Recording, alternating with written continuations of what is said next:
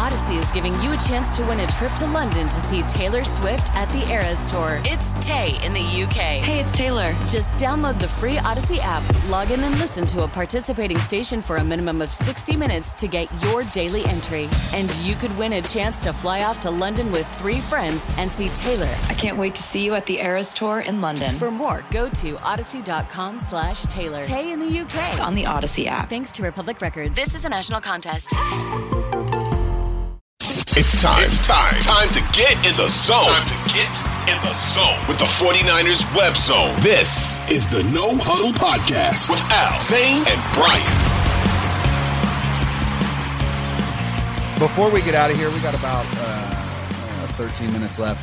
One thing that we wanted to do was give out some season awards, right? And we wanted to do some that are maybe not quite what you would think. A couple that you would and some that you wouldn't. And so I wanted to do that with you guys. And so the first award, if you will, that we want to hand out is our Offensive Player of the Year. And I think, I almost want to say non-Christian McCaffrey edition, right? Because we've got a couple others that are non-player specific or whatever. So let's do that, right? Let's make it a little bit more difficult, because we just talked about how Christian McCaffrey quite literally transformed this offense. He is the Offensive Player of the Year. You could argue, outside of Justin Jefferson going meteoric, he's probably one of the top. Should be a top 5 finalist for Offensive Player of the Year. But for you, 49ers Offensive Player of the Year, non-Christian McCaffrey edition. Since I threw the non-McCaffrey edition in, I'll go first. And my pick is going to be Brandon Ayuk. And the reason being is because he got his first 1,000-yard season, which is great for Ayuk. But not only that, he really gives this offense a number 1 wide receiver and allows Deebo Samuel to be whatever they need him to be in any given game. It almost allows Kyle Shanahan to just use Deebo Samuel as a chess piece based on opponent, because Ayuk is reliable. I think he has the best hands on the team. I think I want to say he's the best route runner on the team, but I actually do think that's still Christian McCaffrey. But at the very least, they're tied in terms of their route running ability. And it's just, it was a great year for him. I think this is just the beginning for Ayuk. I think this is his first 1,000-yard season. I don't think it'll be his last. And I just love the kid. And I found out this season he was born in the next town over from me. So he's a local kid for us as well. Grew up in Reno, but born in Rockland, California.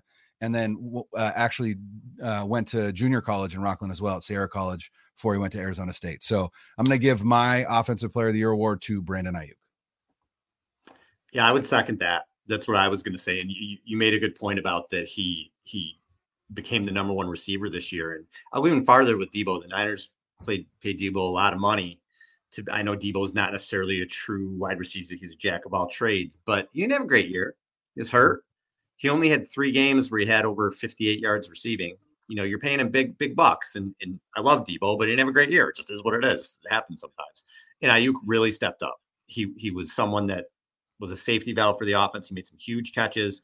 You look at the last drive there last drive regulation against the Raiders, how clutch he came up with the 4 catches on there, 8 touchdown receptions and 1,000 yards. Like we said, the only receiver to do that since Crabtree. Deebo had the yardage last year and only had 6 reception touchdowns. I know he had a lot more with the rushing, but Ayuk's done things as a receiver we haven't seen with the Niners. And, other than Deebo and Crabtree and Bolden had a few good years there.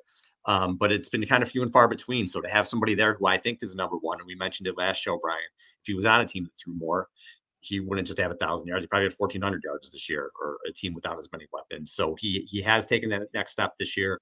It's exciting. And for me, I think other non-McCaffrey, he would be my choice too. So I'm going to go away from that because I want to be different. And my Offensive Player of the Year is Ray. No, it's George Kittle. And Kittle set a career high with 11 touchdowns this year. He had 765 yards receiving, and he had 60 catches as well. But his value to this offense is far beyond receiving the ball. And I think one of the biggest complaints that we had about the offense was that they didn't find Kittle in the red zone. And specifically over the last 4 games when Purdy has started, they've been able to consistently find him in there. And that's something that was missing in his entire career here, where he wasn't too much of a red zone threat. And all of a sudden now, the changing quarterback, they're able to kind of integrate him there. But again, his impact goes beyond catching the ball. Like he is arguably the best blocking tight end in the league. And for the level of superstar that he is, I would say he's the best. But I'll always have some people saying, "Oh, well, so-and-so is better." But I would say Kittle's the best. Yeah. But for the level of superstar that he is, the fact that he gets his nose dirty and blocks the way that he does, to me, is even more impressive. He just outgained Travis Kelce in terms of yardage in the first 6 years. Nobody has more yardage in the first 6 years as a tight end than George Kittle. He beat him by 2 yards. Kelce didn't play his first year. I saw that stat it too. Still Kelce counts. Nah. It still counts. Hey, Kittle was playing with like Nick Mullins and CJ Beathard his rookie year, right? So like, I mean, come on, and Brian Hoyer. So it's like, it all balances. But hey, I'll take it. He beat him by 2 yards, by the way. I'll take that. But George Kittle is the offensive player of the year, in my opinion. Love it. All right, let's move to the defensive side of the ball. Defensive player of the year, non-Nick Bosa edition. So again, we had non-McCaffrey on the defensive side. This is non-Nick Bosa edition because obviously Nick Bosa is the defensive player of the year, not only in the NFL, but for the 49ers. And I think arguably you could say that he should receive some MVP consideration based on his impact. But defensive player of the year, non-Bosa edition. Al, why don't you go first? Oh, man, this is a hard one. So I thought about this a little bit, and I thought Fred Warner. I thought Dre Greenlaw. Those guys both had great seasons. Warner had 130 tackles, Greenlaw 127. Greenlaw led the team with 82 solo tackles. I think Hufanga in the first half of the season, I probably would have voted him, but I think where I'm going to go with is Mooney Ward, Travarius Ward, because when E-Man goes down, they really needed him to be a number one corner, and I think he answered the bell overall. I think he had a really, really strong season. They went out, they paid him to do that, and he answered the bell. So I would go with him. That was a great addition. I'd hate to think where they would be without him after Mosley's injury. So he's my choice. It's a tough because, again, you can go a lot of different ways, but he'd be my choice. I was going to go Mooney too, but I'll go somebody else just to keep it fresh. So I'm going to go Greenlaw, Dre Greenlaw. Big play, Dre. What a fantastic year he's had. He's really come into his own. Violent player, always around the ball. He had that big interception in Seattle.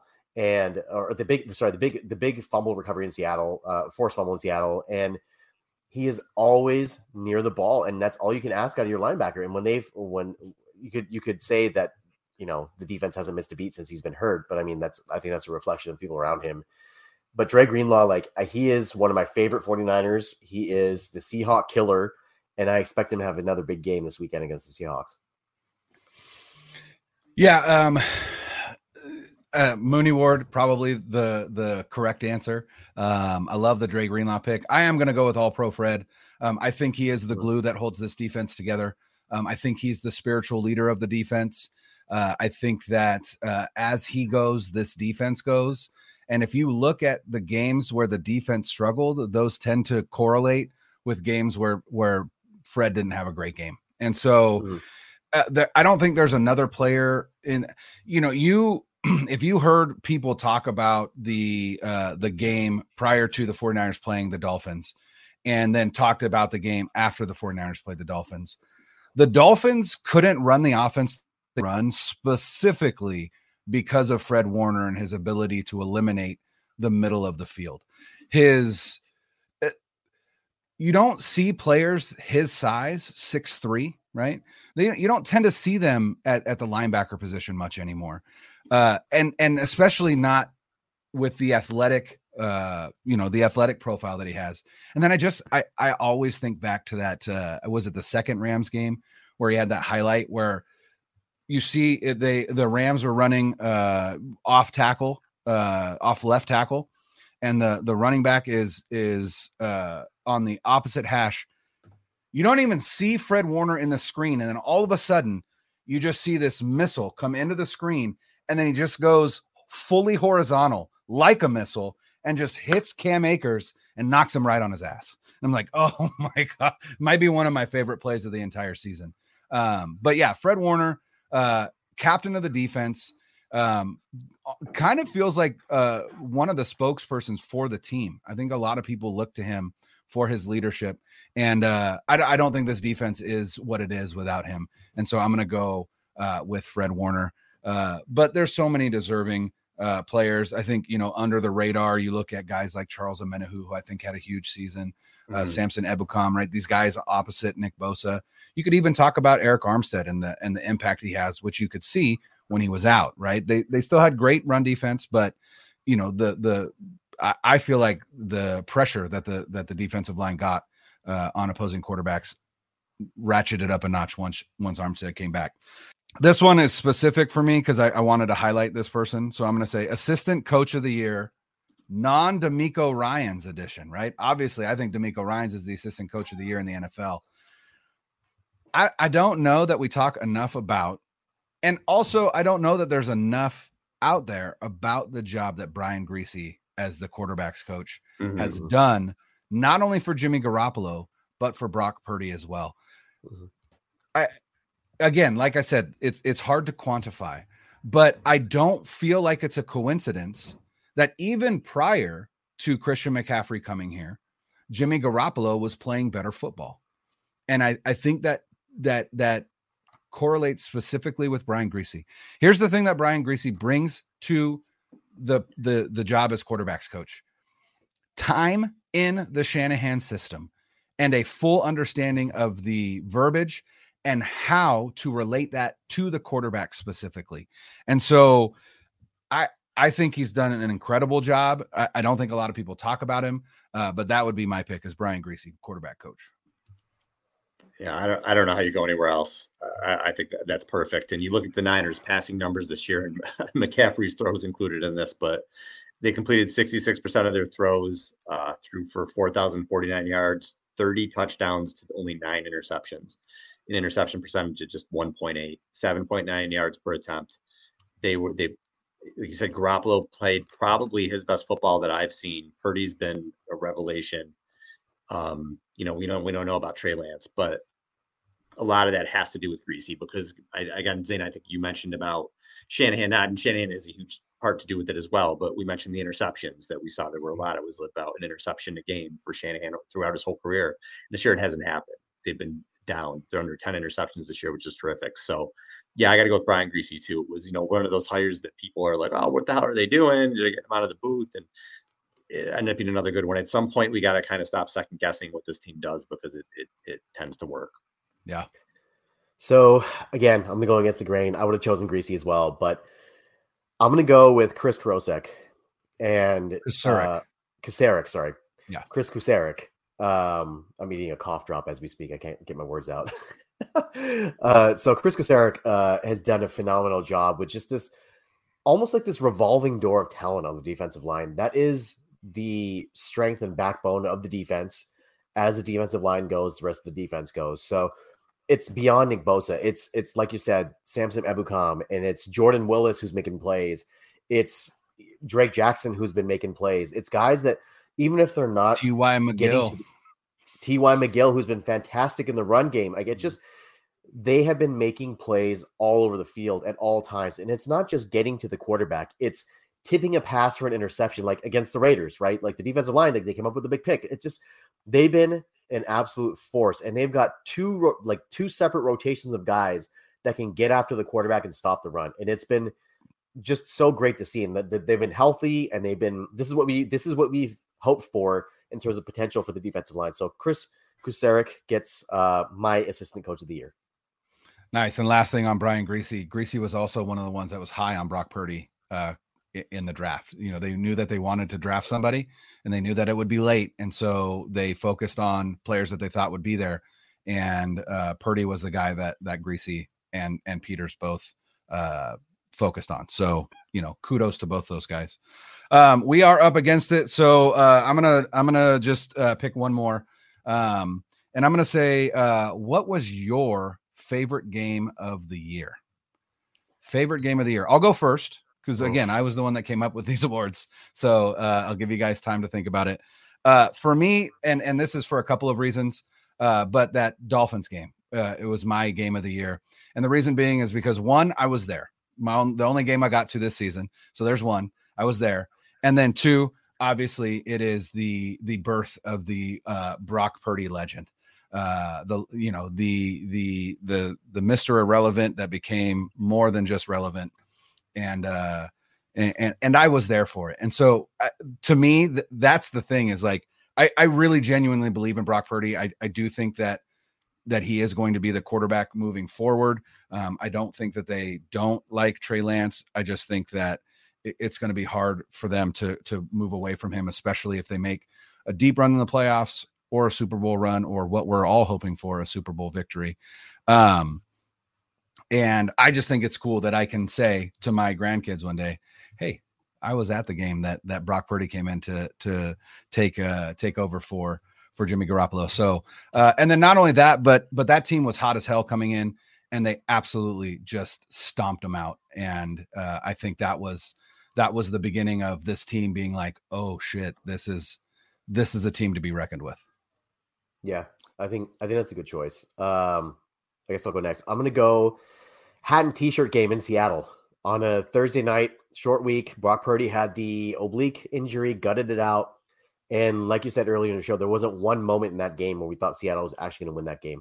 Dominant performance against a team that has given you fits over the years in a place that's been a house of horrors for you.